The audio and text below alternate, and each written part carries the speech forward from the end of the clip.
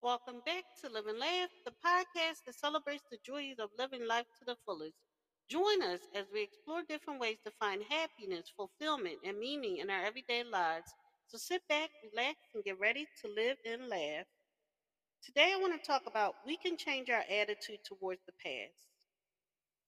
Our attitude towards the past plays a crucial role in shaping our present and future. While it is easy to dwell on past mistakes or to romanticize bygone eras, it is important to recognize that our attitudes towards the past can impact our mental health, relationships, and personal growth.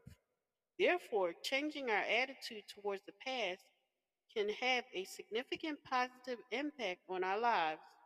One way to change our attitude towards the past is to practice forgiveness.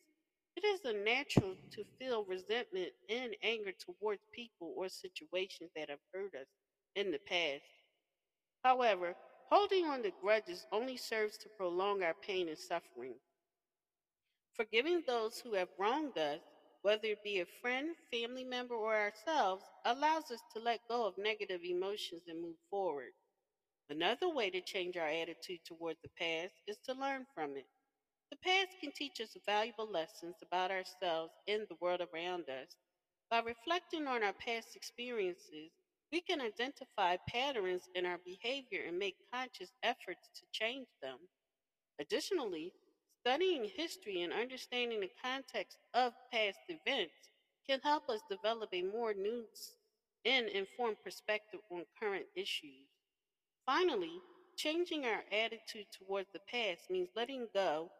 While reminiscing about fond memories can bring us happiness, it is important to recognize that the past is gone and cannot be relived. Instead of dwelling on what once was, we should focus on making the most of our present and working towards a better future. In conclusion, changing our attitudes towards the past is essential for personal growth and happiness.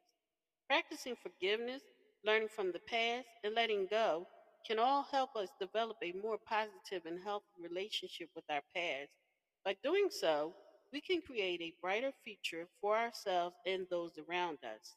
Thank you for listening. If you know anyone that can benefit from this, please go ahead and share it.